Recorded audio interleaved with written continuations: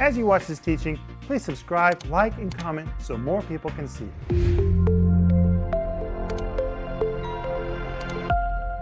Welcome to Home Group. My name is Rick Renner, and I'm just sitting here with Denise, Maxime, and Joel, and we're just laughing and having fun, waiting for you.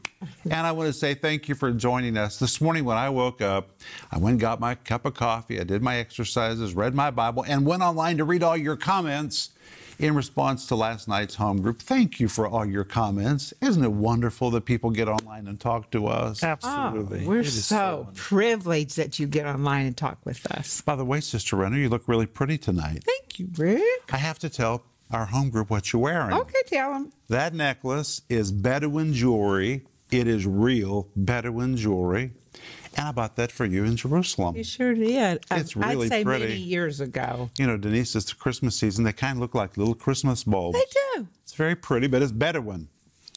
Anyway, Anyway, you look it's really pretty tonight. Thank you, honey. And Maxime, we're so glad you're with us. I'm excited to be here, and I'm very thankful to you for inviting me to these programs, because when I hear, it's like my 7th home group on Christmas. Yeah. And I'm hearing and hearing and hearing the word of God from you, and my faith is growing and growing and growing, and Christ is becoming more and more real to me through these programs. What did you think about last night's home group when we were talking that the angels saw the face of God for the very first time? I loved it that the heavenly host came to see their commander-in-chief. Yes. They never saw him, and angel, when he was announcing it, he said, "Idu." He himself was amazed. You guys, you shepherds, are going to see the face of God. We have not seen the face of God, and you're going to see the face of God. So we human beings are more privileged than angels. It's amazing. Actually, we have a lot of privileges that angels don't have. Okay. But that's another program. Okay. Hey, Joel, welcome. Thank you. And I want to say thank you for joining us. You know, it's an honor to study the Bible together. The Bible is a gift from God to us, and I'm so glad we get to study it together. But I have a question. Yes. What is a Bedouin? Oh, what is a Bedouin? Well, a Bedouin, how would we describe it? It's a tribe. It's a kind of a wandering group of people, a nomadic people that live in the desert in the Middle East. Thank you. Shepherds mainly, right? No, well, No? Well, they just live off the land. Let's say that. So, Okay. Rick, it's pretty amazing that they could make this. Oh, the Bedouins have beautiful jewelry. Actually, nothing they have is very beautiful except their jewelry. They live in tents. Some people would say that Abraham and Sarah kind of lived a Bedouin kind of a life as they were traveling, or Isaac in their tents. But anyway, that's real Bedouin jewelry. It has nothing to do with the story of Christmas, but I'm glad you asked the question. Were you asking the same question, what is a Bedouin? Let's go back to Christmas, the rest of the story. And today, we're going to see Jesus' dedication in the temple. Now, when Denise and I were growing up, we grew up in the Southern Baptist denomination. I have to honestly tell you, I'm glad that we grew up in that denomination. We didn't understand the moving of the Holy Spirit, but they really loved the Bible, and they taught the Bible very well, and they put a strong foundation in us. But we did not have a great appreciation for other denominations. I have to say that honestly. We didn't care much for Methodists. We didn't care much for Presbyterians. Catholics. Catholics. In fact, when Denise was a girl, when she was 12, she had to sign a commitment card. We still have it somewhere that said, I promise before God, I will not marry a Catholic. there's a lot of good Catholic believers. How old were you? 12. 12. When you were 12 years old. That's amazing. But I mean, there's a lot of good Catholic believers, and we thought that Episcopals, that there was no such thing as a saved Episcopal. Oh, yeah. So we just were pretty narrow, and we thought that, of course, Pentecostals were crazy. Crazy. I guess we kind of disapproved of ourselves. We were rather We were a little stuck on ourselves. We were a little narrow. But one thing I really thought was just awful, awful, awful, awful. You and I have never talked about this. Was a baby dedication. What is wrong with those churches dedicating babies? Babies don't know anything. What are those people doing dedicating babies? I thought that was just awful. Well, there's a big problem because Jesus was dedicated as a baby. A baby dedication is a wonderful thing. It's a wonderful thing. It's a highlight in our church. We do it several times a year, and I love it because it really shows our church is very fruitful. I mean, when we have baby dedications, it looks like an army of babies up there being dedicated. It's so much fun. But we're going to find out today about Jesus' dedication as a baby. Are you ready? Mm-hmm. Now, in Luke 2, verse 22, the Bible tells us they brought Jesus to Jerusalem to present him to the Lord. This was a baby dedication. But when did all this take place? Well, Luke 2, verse 21 says, "And when 8 days were accomplished for the circumcising of the child, his name was called Jesus, which was so named of the angel before he was conceived in the womb." So that occurred on the 8th day, which is when really religious Jews circumcised their little boys. It always happened on the 8th day. That tells us something about Joseph and Mary. They were very committed to doing it right. But about 32 days after Jesus was circumcised, or 40 days after his birth, Mary and Joseph were still in Bethlehem. They were still in Bethlehem, which was very near to, of course, Jerusalem. And verse 22 says, "And when the days of her purification, according to the law of Moses, were accomplished," that's 40 days.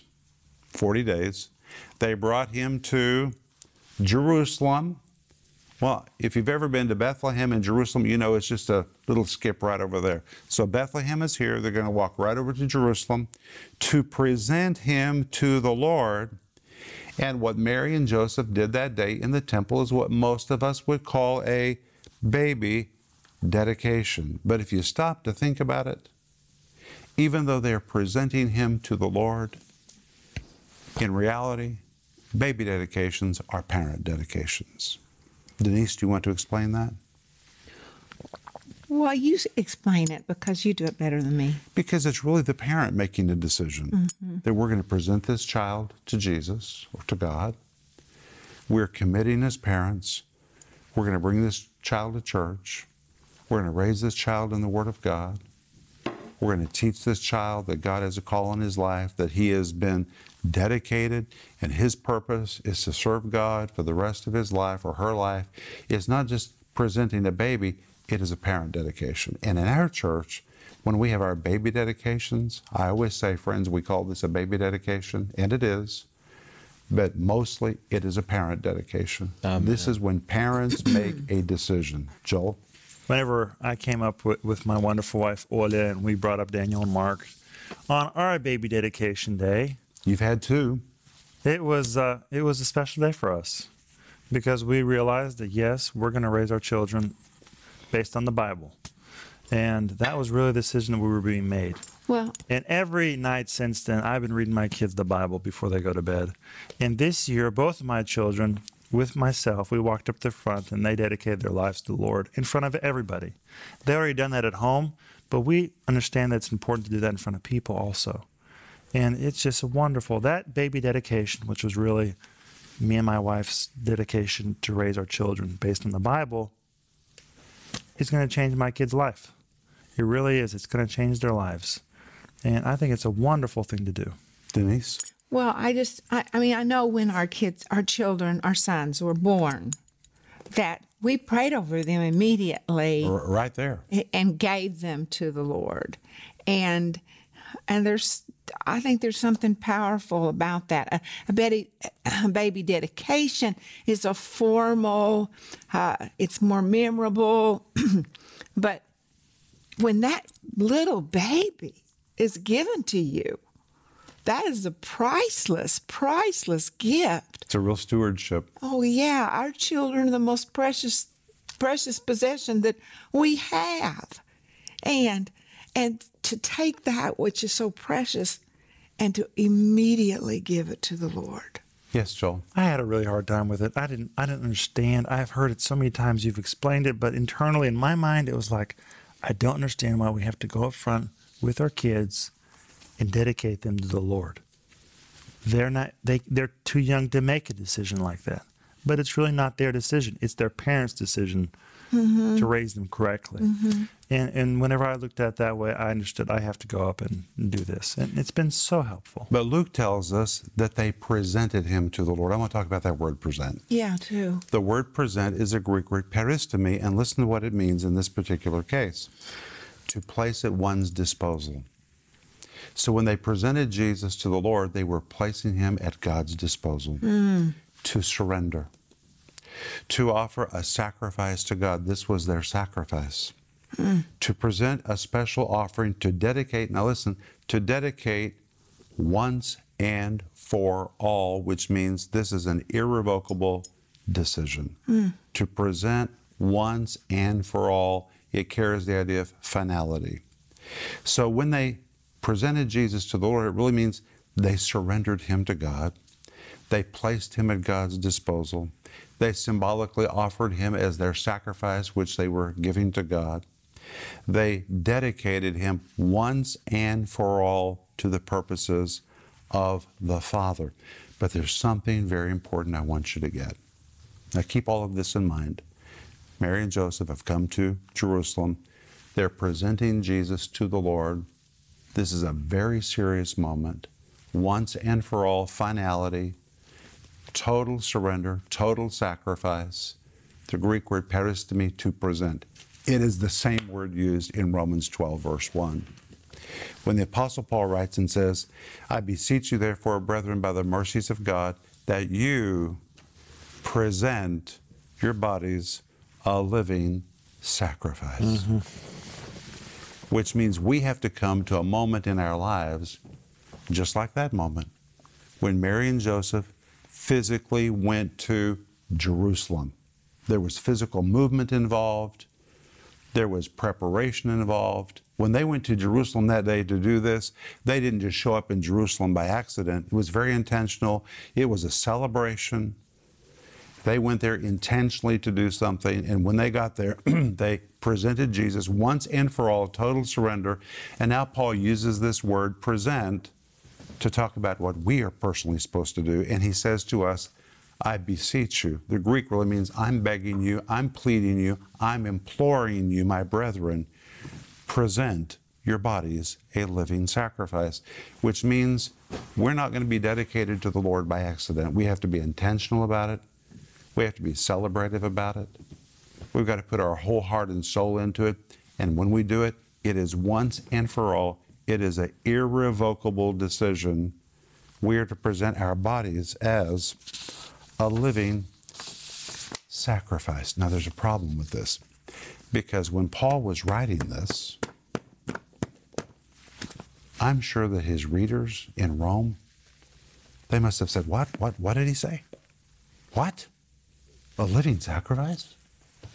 Because there was no such thing as a living sacrifice. If you came to a temple with an animal to sacrifice, and you walked off with a living animal, then you made no sacrifice. There was no sacrifice unless there was a death. And if you understand the anatomy of a sacrifice, by the way, in my book called A Light in Darkness, if you don't have it, you should order it. I have a whole section called An Anatomy of a Sacrifice. It will help you understand Romans 12, verse 1. But if you understand the anatomy of a sacrifice, sacrifices didn't happen by accident. A lot of work went into the making of a sacrifice. You had to come, for example, to the altar with an ox. Well, nobody comes into town to a temple by accident with an ox. There's a lot of preparation in this, and you brought your very best ox. And not only that, you poured wine over the ox, you put barley on top of the ox, you wrapped wreaths around its head, you painted its horns. I mean, this was a celebrative moment. And when you came to that altar, and you had to walk the ox up steps, because the altar was not very big. It was about the size of these little ottomans, but taller. Just high enough that you could fold the neck of an ox or an animal over onto that altar. Then you would cut its throat. You would bleed the beast. And if there was no death, if there was no shedding of blood, then there was not a sacrifice. If you walked away with a living beast, then there was no sacrifice. So here you have the word sacrifice, which means something's supposed to die, but yet it's a living sacrifice. Paul is literally saying every day we are to come to the altar of God and renew our commitment. Every day we are to present intentionally ourselves to the Lord. It should be celebrative. It should be a very central moment in our day, every day. Just like they covered those beasts with corn and barley and wine and painted their horns, and it was a celebrated moment. It is a big deal when we come every day and say, Lord, here I am. My body is yours. My mind is yours. My life is yours. My emotions, everything I have, everything I possess, it is all yours. It should be a definite celebrative moment in our life every day, and that's why Paul calls it a living sacrifice. It's the picture of us crawling on the altar every day. But what are we to sacrifice? First of all, we are to sacrifice our bodies. Every day, Paul says in this verse, we're to present our body. Now, to be honest, I do it every night when I go to bed. I pray every night when we go to bed about our health. I pray about our bodies. God, take our bodies. When I wake up in the morning, I'm thinking about my body belonging to the Lord. Now, you might say, how do I know if I've really presented my body to the Lord? Well, I'm going to give you a test. You may not like this. When you get out of the bathtub or get out of the shower, just go look in the mirror. And what you see may tell you whether or not you've ever really dedicated your body to the Lord. Because when your body belongs to the Lord, you take care of your body. But if you look at yourself and you say, yeah, it's very possible that maybe you did present your body to the Lord, but you took it back. Because if your body belongs to the Lord, it's His. You can't abuse it. You can't overfeed it. You can't overwork it. It is His. In fact, we're told in 1 Corinthians 6, verse 19 and 20, know ye not that your body is the temple of the Holy Ghost, which is in you, which you have of God, and your body is not your own. This is not mine. It's not yours. It's not yours. Because we presented it to the Lord. So when you look in the mirror, does the reflection tell you that you have presented your body to the Lord? Or do you need to crawl up on that altar more often to say, Lord, I'm here to renew my commitment? But wait, you need to present your mind to the Lord. Mm-hmm. Why? Because Deuteronomy 6:5 says, thou shalt love the Lord thy God. Amen. Amen. With all thine heart, and with all thine mind and all thy might. A lot of people have given their hearts to Jesus, but boy, they have not given their brain to Him. And Jesus wants more than your heart. Jesus wants your mind. He really wants your mind. He wants how you think, what you see, what you allow into your mind. He understands how important is your mind. That's why Proverbs 23:7 says, as a man thinks, that's what he is. Your mind is so important. You've got to present your mind to the Lord. But wait, there's something else you have to present to the Lord. This is a big one. Your emotions. And this is one really hard for people to present to the Lord. Because people say, well, I know I need to present my heart to the Lord. I need to present my body to the Lord. I need to present my mind to the Lord. But you know what? I have a right to feel what I want to feel. It is my life. If I want to feel this way, I can feel this way. No, not really. No. That means your emotions belong to you. And if your emotions belong to you, you're really in trouble. Because your emotions will take you up, your emotions will take you down, and what's really sad is your emotions will change on one subject in one day many times. You may feel different about something in the morning and feel different about the same subject by mid-morning, by afternoon, by the evening, by the time that you go to bed. You may feel different about it again by the next morning. Your emotions are up and down and all over the place, and as long as they are yours, well, you're going to be challenged. You have to present your emotions to the Lord. And this is something that you may have to crawl up on the altar and renew many, many times, more than once a day, Denise. Well, this is very serious. Yeah, of course it's serious. And it wasn't, well, it's not, you said it was a pleading. I implore you. I implore you. I beg you. I plead with you. I plead with you. I beseech you. Mm-hmm. It was very serious to do it. And it means to surrender all of your faculties, placing yourself at God's disposal once and for all, which means you have to say, Lord, my body is yours.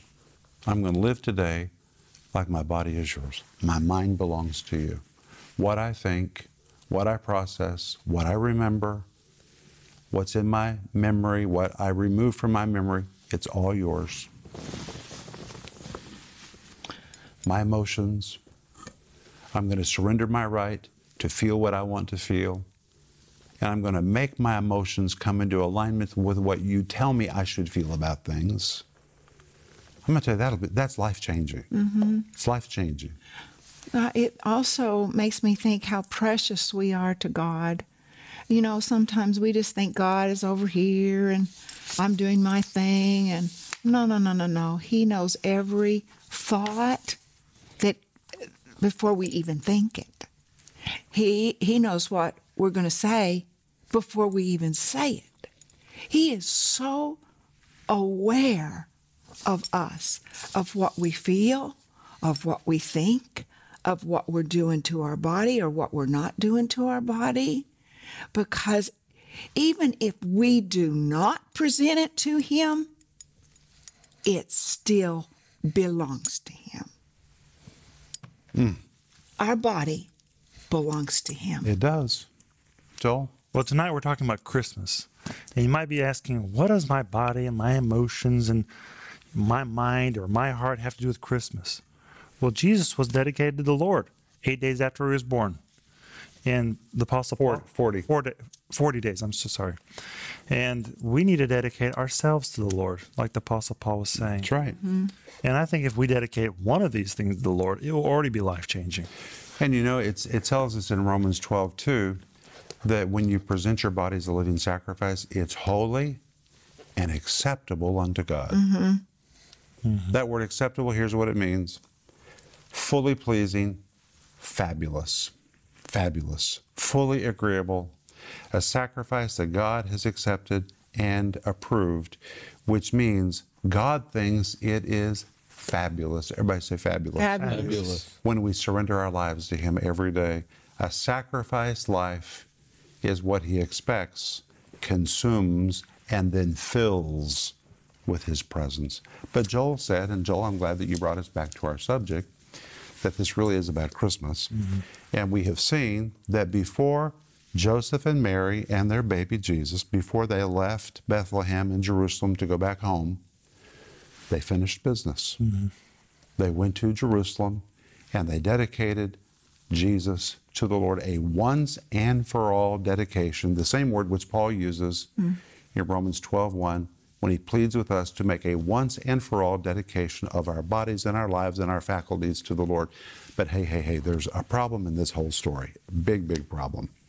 We just finished the whole Christmas story in Luke chapter 2, and there's no star and no wise men and no Herod. Where in the world are they? Well, that's where we're going to find out in Matthew chapter 2 when we come back to home group. But we're out of time. Thanks for being with us. Sleep well. We'll see you tomorrow night. Bye-bye. Bye-bye. Hey friends, this is Rick Renner, and I have a big announcement, so pay attention. Starting in January, home group will only be Saturday nights. We've decided to really focus on Saturday nights. We want to bring you the very best, but we want you to join us. Every other night of the week, we're going to replay our regular daily TV program, except Sunday night. And Sunday night, we're going to have what's called Teaching of the Month. It's going to really be good. But home group will be Saturday night. So please write that down, and don't forget, home group is moving to once a week on Saturday nights, and we'll be waiting for you right here. If you enjoyed this teaching, please subscribe, like, and comment so more people can see it.